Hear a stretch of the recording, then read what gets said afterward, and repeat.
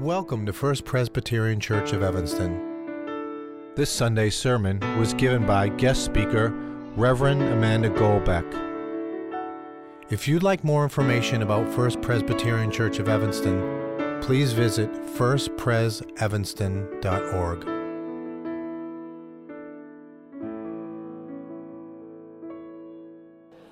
Our scripture reading today is from the Revelation to John, chapter 21, verses 1 through 6, found in your Red Pew Bible on page 249. Please join me in a prayer for illumination. God, our helper, show us your ways and teach us your paths. By your Holy Spirit, open our minds that we may be led in your truth and taught your will. Then may we praise you by listening to your word and by obeying it. Through Jesus Christ our Lord. Amen. Revelation 21, verse 1. I saw a new heaven and a new earth. For the first heaven and the first earth had passed away, and the sea was no more. And I saw the holy city, the new Jerusalem, coming down out of heaven from God, prepared as a bride adorned for her husband. And I heard a loud voice from the throne saying, "See, the home of God is among mortals. He will dwell with them as their God. They will be his peoples, and God himself will be with them. He will wipe every tear from their eyes. Death will be no more. Mourning and crying and pain will be no more. For the first things have passed away." And the one who was seated on the throne said, "See, I am making all things new." Also he said, "Write this, for these words are trustworthy and true." Then he said to me, "It is done. I am the Alpha and the Omega, the beginning and the end. To the thirsty I will give water as a gift from the spring of the water of life." This is the word of the Lord. Thanks be to God.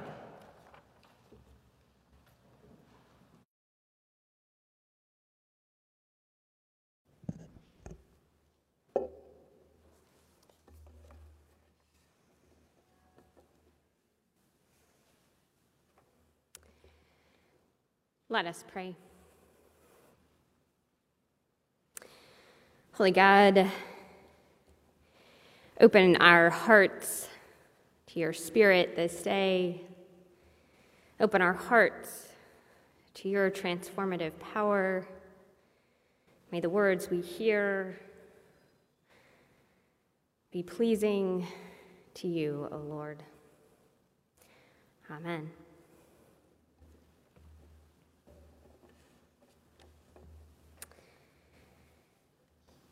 This year, we have the gift of having 7 awesome youth participating in confirmation class.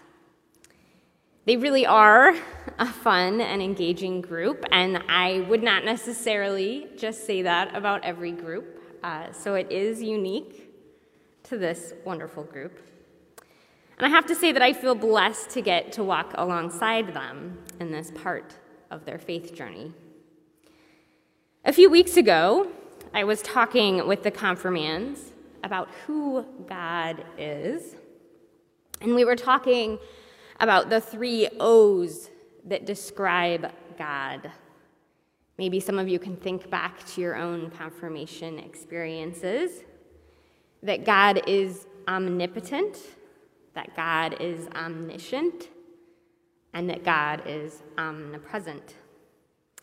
In the midst of this discussion, we ended up looking at the creation story. And I had one of the confirmands read the very beginning of Genesis chapter 1. It reads, "In the beginning, when God created the heavens and the earth was a formless void, and darkness covered the face of the deep.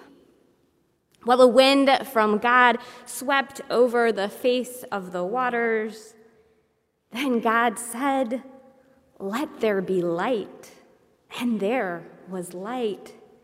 And God saw that the light was good, and God separated the light from the darkness." And as I'm sure many of you know, it goes on from there, and it is so common a set of verses, it is easy to not give much thought to it.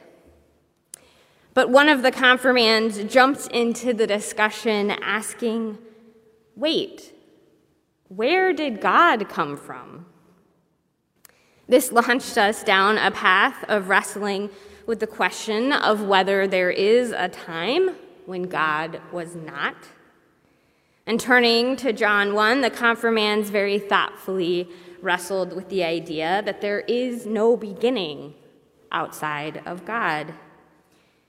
Now, in our scripture reading today from the book of Revelation, we encounter an affirmation of God's position at the beginning, an affirmation that God exists outside our human conception of time.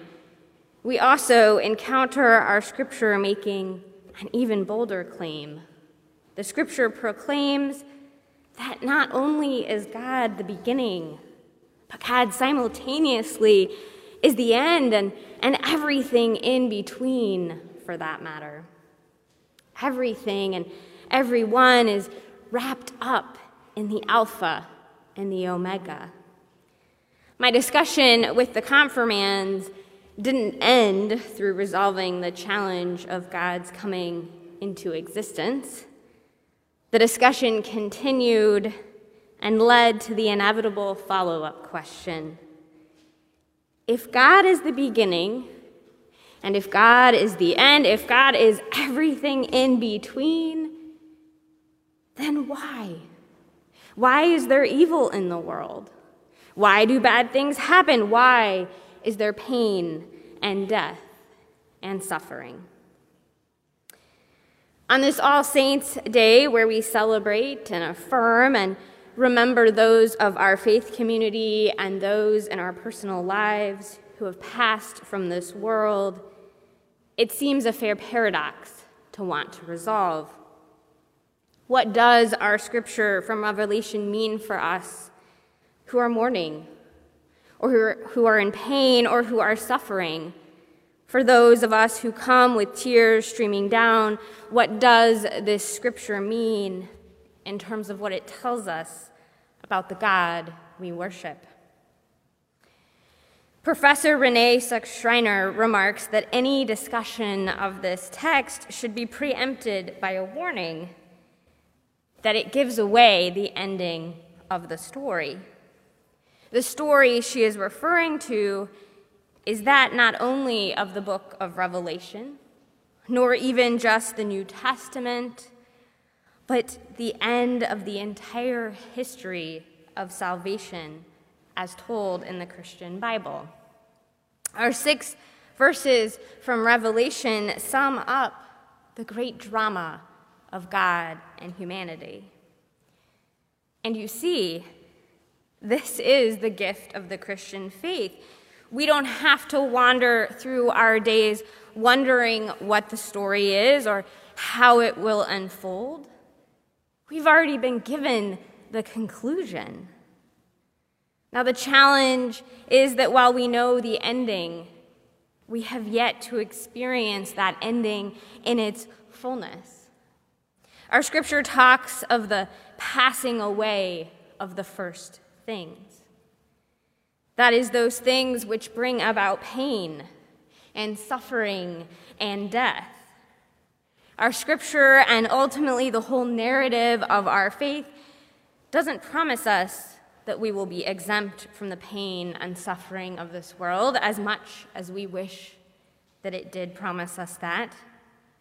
Instead, what we are promised, though, is the gift of endurance through Christ, who strengthens us in and through all things.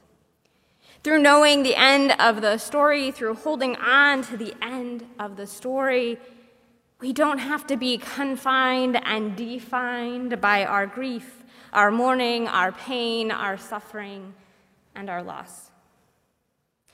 Knowing the ending of the story frees us to live lives that are grounded in a hope that is guaranteed. Our hope in the future is not one based on if our God is the Alpha and the Omega and everything in between. Our hope is not based on if a new heaven and a new earth will come. Our hope is not based on if God will make a home among mortals. Our hope has no if in it. Our hope is guaranteed. Now the question then becomes, how can we be sustained? How do we keep going while we know the end of the story and yet we have not seen its fulfillment? Now we can be sustained in our hope and reminded that indeed a new heaven and a new earth are coming, that we will experience God in full relationship, and that nothing will separate us from the love that was poured out on the cross and realized in Christ's resurrection.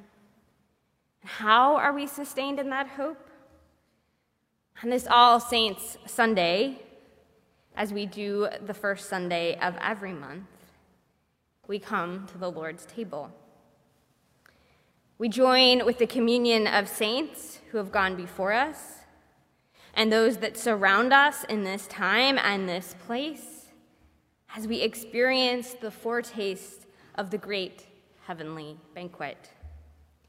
Shortly, when we join together in communion, our hope that is enduring, that is guaranteed, that is promised through the words of Scripture, it will be realized, it will be enacted, and it will be lived out as we will be united with all those, past and present, who have ever received the bread and the cup, the broken body and blood of Christ. Our hope will be sustained as we will encounter the kingdom of God, as we are united with the church in heaven and the church on earth, one body, as we come to the table this day. And so, as we continue the journey of faith, as we continue to wrestle with the reality that we know the end, and yet we live in the midst of it having yet been fulfilled, as we prepare to come to the table and to go out into the world once again, let us hold tight to the truth that the end of our story is actually a much, much greater beginning. Amen.